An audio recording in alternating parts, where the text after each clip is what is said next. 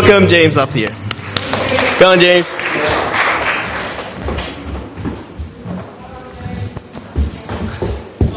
Thank you, and I do feel encouraged by the singing. Thank you.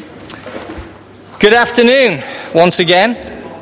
I'm going to start off with a prayer. I always think that's useful, so that it no longer becomes me. It's hopefully God sort of saying what I really mean to say. Let us pray. Dear Father, Lord, it is a great honor to come before you right now, Lord, to be able to share your word with the good people around me. I pray, Lord, that these are no longer my words, but they're your words, and you can really impact upon the hearts of people in this congregation today, Lord. You are great, and I am not, and therefore I need you. Thank you, Lord. Amen. We're going to be looking at Joshua today. So if you'd like to turn into Joshua, so you're prepared when I get to that point where we'll be reading the scriptures. Most people ask or want a title to a sermon, and I'm not quite sure a lot of the time what title I should give a sermon, but I figure a question can be a good title. So it's, what's your problem? What's your problem? What's your problem? Everywhere we look, we see problems. There are big problems, and there are small problems.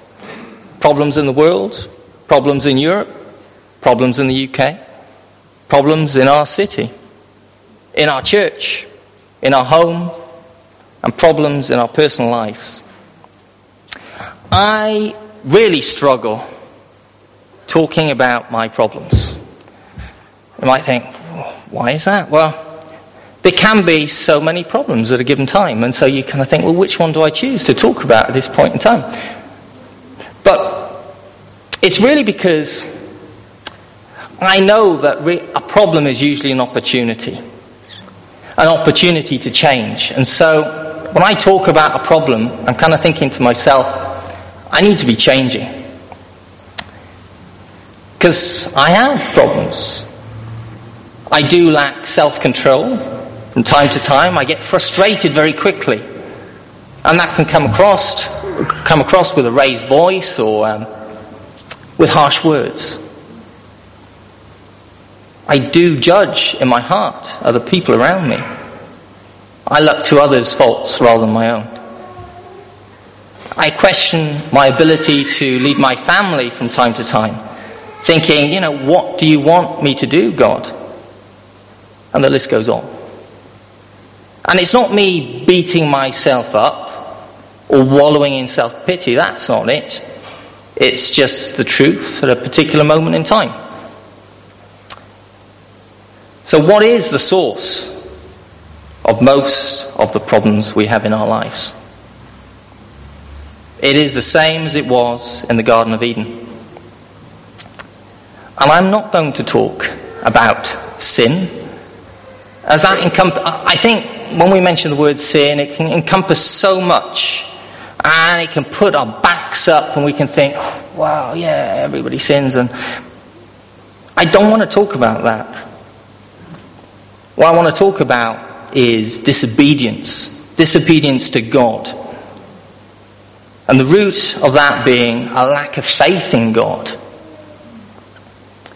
You have to believe to follow wholeheartedly.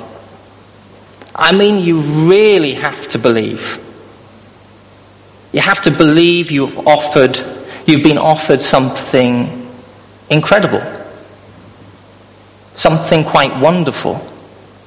God's hand, God's grace, God's forgiveness, and a room in God's house. That's what we've been offered.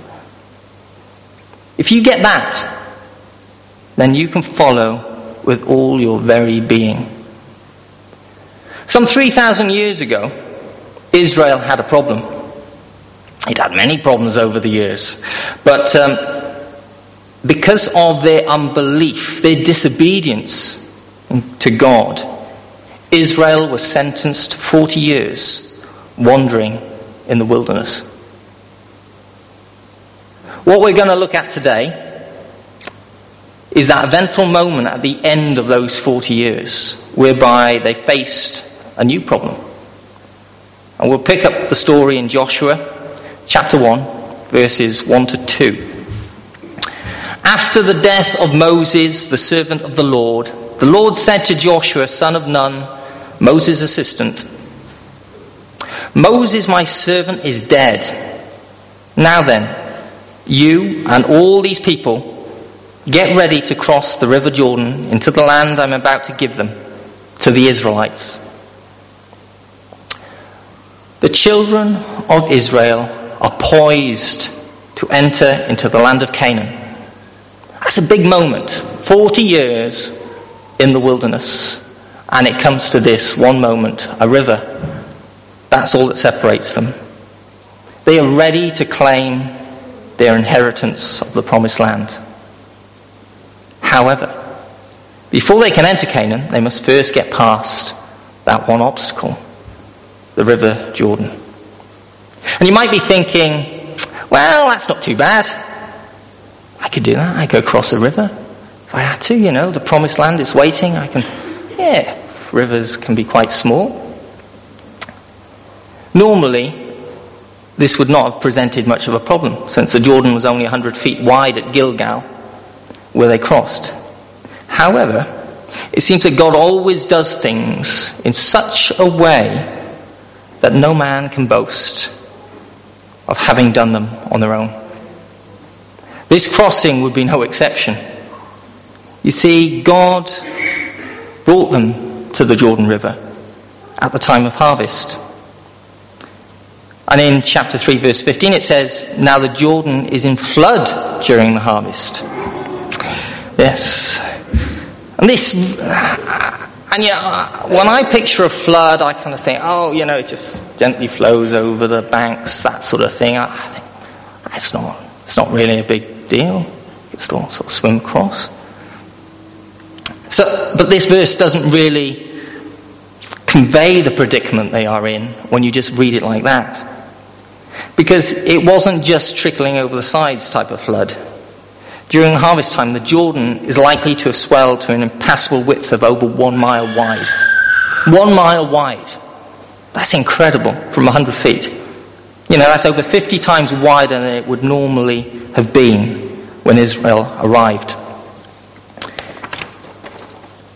A chap called Bartlett, who was there at the Jordan a number of years back, said, we were fortunate enough to see it in the state in which it is described in Joshua, overflowing all its banks, that is, the whole line of its banks. The turbid stream rushed along like a mill race, and though it had fallen from its greatest height, the proper banks of the channel were invisible, and indicated only by a line of oleanders and other shrubs and trees. I've got a little video we can sort of watch just to give you a bit of a feel. It's not going to show you the sort of width, but if you'd like to play that.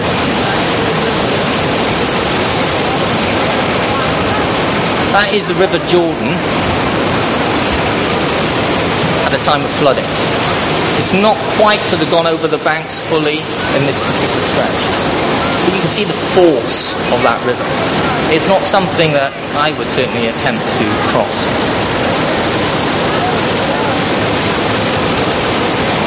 Don't move. So there was no way they could cross the river on their own. Like the Israelites, we each have Jordans that we face from time to time. When we look at the obstacles that stand between us and spiritual victory in our own Canaan, we may feel that we will never be able to enter Canaan. Enjoy the abundant life that Jesus promised. While it is true that I do not know all the obstacles that everybody in this room faces, I do know God is more than capable and willing to overcome the overwhelming and lead you to victory. I know that with certainty. I believe that. We will start the story on the morning of the crossing. So God said, you're going to cross the River Jordan, you're going to get to the other side. Let's start off in Joshua chapter 3, verse 1. So this is the morning of the crossing. Early in the morning, Joshua and all the Israelites set out from Shittim and went to Jordan, where they camped before crossing over. After 3 days, the officers went throughout the camp, giving orders to the people. When you see the ark of the covenant of the Lord your God, and the Levitical priests carrying it, you are to move out from your positions and follow it. Then you will know which way to go, since you have never been this way before. But keep a distance of about 2,000 cubits between you and the ark. Do not go near it. When it came for the people to move forward and cross Jordan, God gave them 3 instructions to ensure success. First, to watch Him, watch God. Notice that the Ark of the Covenant is mentioned a number of times in chapter 3. The Ark, you may remember, was a special place, a special piece of tabernacle furniture that symbolized the presence and power of God. When the Ark was in the Holy of Holies, the glory of God rested upon it, and it was the dwelling place of God. To Israel, it represented God's presence in the midst of His people. In other words, when God moved, they were to move with it. When God stopped, they were to do the same. And I think that's something that we need to have in our minds. When we face times of crisis, or when we need direction in life to learn what to do, we need to be sensitive to the movement of the Lord in and around us. It is a fact that God loves you, and that He will show you what He is doing. He's going to do that. The second point, follow God. When they saw the Ark of the Covenant move, they were to leave, as it says, leave your place and go after it. Not only were they to watch God, they were to move when He did. They were to pursue God. The lesson for us is that it's not enough to know what God is doing. There comes a time when you must leave your place and go after Him. And this may require us leaving our comfort zones. Israel was about to follow the ark through a river that was over 1 mile wide. And I really can't imagine sort of being there thinking, that's the promised land over there. How do I get across? But God says you will cross to the other side. See, following God may not be the easiest thing you will do, but it will be the best thing you will do. If you expect to get past your obstacles and enter your Canaan, you must learn to follow God. And thirdly, from the passage, it talks about honouring God. Notice the Israelites are told to stay 2,000 cubits back, that's about 3,000 feet, behind the ark. This was so that they could easily see what was happening ahead of them. But also, the Lord wanted no one but the Levites near the ark. To get too close would have meant death. Although we have direct contact with God through Jesus' sacrifice, we must never be guilty of treating God like He is one of us. There must always be a holy reverence and a fear of the Lord in our hearts. We must never allow a spirit of familiarity cheapen our walk with the Lord. Regardless of what we go through, we are still nothing but sinners saved by His incredible grace. We need to put ourselves into perspective. We are not there alongside God. We are under God. He is the one that is capable of moving, of doing great things with us. But we've got to allow that. Continuing to read Joshua in verse 5. It says, Joshua told the people, consecrate yourselves, for tomorrow the Lord will do amazing things among you. Joshua said to the priests, take up the Ark of the Covenant and pass on ahead of the people. So they took it up and went ahead of them. And the Lord said to Joshua, today I will begin to exalt you in the eyes of all Israel, so that you may know that I am with you as I was with Moses. Tell the priests who carry the Ark of the Covenant, when you reach the edge of the Jordan's waters, go and stand in the river. Joshua said to the Israelites, come here and listen to the words of the Lord your God. This is how you will know that the living God is among you, and that he will certainly drive out before you the Canaanites, Hittites, Hivites, Perizzites, Girgashites, Amorites, and Jebusites. See, the Ark of the Covenant of the Lord of all the earth will go into the Jordan ahead of you. Now then, choose 12 men from the tribes of Israel, one from each tribe. And as soon as the priests who carry the Ark of the Lord of all the earth, set foot in the Jordan, its waters flowing downstream will be cut off and stand up in a heap. Next, the people were told to sanctify themselves. This referred to being sure they were clean and holy as possible. They were to put away anything that was displeasing to the Lord. They were to examine themselves and get ready for the Lord to do something great for them. Unlike the Israelites, those of us who have accepted Jesus, as it says in Hebrews 10 verse 10, have been made holy through the sacrifice of the body of Jesus Christ once for all.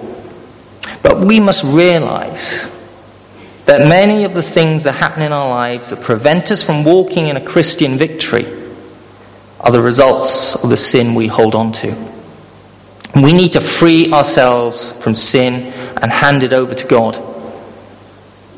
This message to the Israelites reminded them that getting across the Jordan did not rest on their shoulders, but on the Lord's.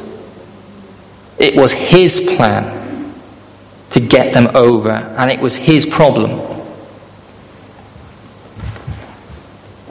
In these verses, he makes them a promise and tells them that he will bring them through in a powerful fashion. God here commits himself to bringing his people across their Jordan. All that was required of Israel was that they trust God. If God could be trusted in those days to keep his promises, then he can be trusted today also. Often we are unable to get past the obstacles in our lives because we live a life that exhibits a deep lack of faith in the promises of God. How do I know? Because of the worry and doubt that marks the lives of the people of God. It marks my life from time to time. We worry about the future.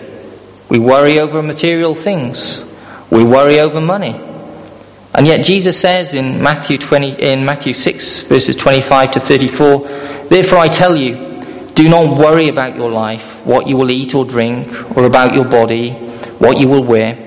Is not life more than food, and the body more than clothes? Look at the birds of the air. They do not sow or reap or store away in barns, and yet your heavenly Father feeds them. Are you not much more valuable than they? Can any one of you, by worrying, add a single hour to your life? And why do you worry about clothes? See how the flowers of the field grow. They do not labor or spin. Yet I tell you that not even Solomon in all his splendor was dressed like one of these. If that is how God clothes the grass of the field, which is here today and tomorrow is thrown into the fire, will he not much more clothe you of little faith? So do not worry, saying, what shall we eat, or what shall we drink, or what shall we wear? For the pagans run after all these things, and your heavenly Father knows that you need them. But seek first his kingdom and his righteousness, and all these things will be given to you as well. Therefore, do not worry about tomorrow, for tomorrow will worry about itself. Each day has enough trouble of its own. And in Philippians chapter 4, verses 6 to 7, it says, do not be anxious about anything. In everything, by prayer and petition, with thanksgiving, present your requests to God, and the peace of God will transcend all understanding, will guard your hearts and minds in Christ Jesus. The bottom line is this: the righteous will live by faith. As the Israelites needed a miracle, so we need to expect a miracle. He did then, he can do now. He was able all the way through the Bible, and he's still able today. Regardless of circumstances, he is still God. And he still can. Just look over your own life. How many times has the Lord opened your Jordan already? He is all we need. He is still the same miracle-working God that he always had been. Learn to expect miracles when you're dealing with God. And not just that, we need to remember what God has done. Let's continue in Joshua chapter 4, verse 19. On the 10th day of the first month, the people went up from the Jordan and camped at Gilgal on the eastern border of Jericho. And Joshua set up at Gilgal the 12 stones they had taken out of the Jordan. He said to the Israelites, in the future, when your descendants ask their parents, what do these stones mean? Tell them, Israel crossed the Jordan on dry ground. For the Lord your God dried up the Jordan before you until you had crossed over. The Lord your God did to the Jordan what he had done to the Red Sea when he dried it up before us until we had crossed over. He did this so that all the people of the earth might know that the hand of the Lord is powerful, and so that you might always fear the Lord your God. We need that same kind of monument to remember what God has done in our lives. When you've trusted him and when he's brought you through, never forget it. Build that monument in your heart. We will never forget it. Where it becomes part of your story, your testimony to God in your life, what he's capable of doing. And when the tough times come again, which they most certainly will with the majority of us, that's the time to look back at that monument, to remember what God has done in your life. His faithfulness and of your faith. And know that what worked before will work again.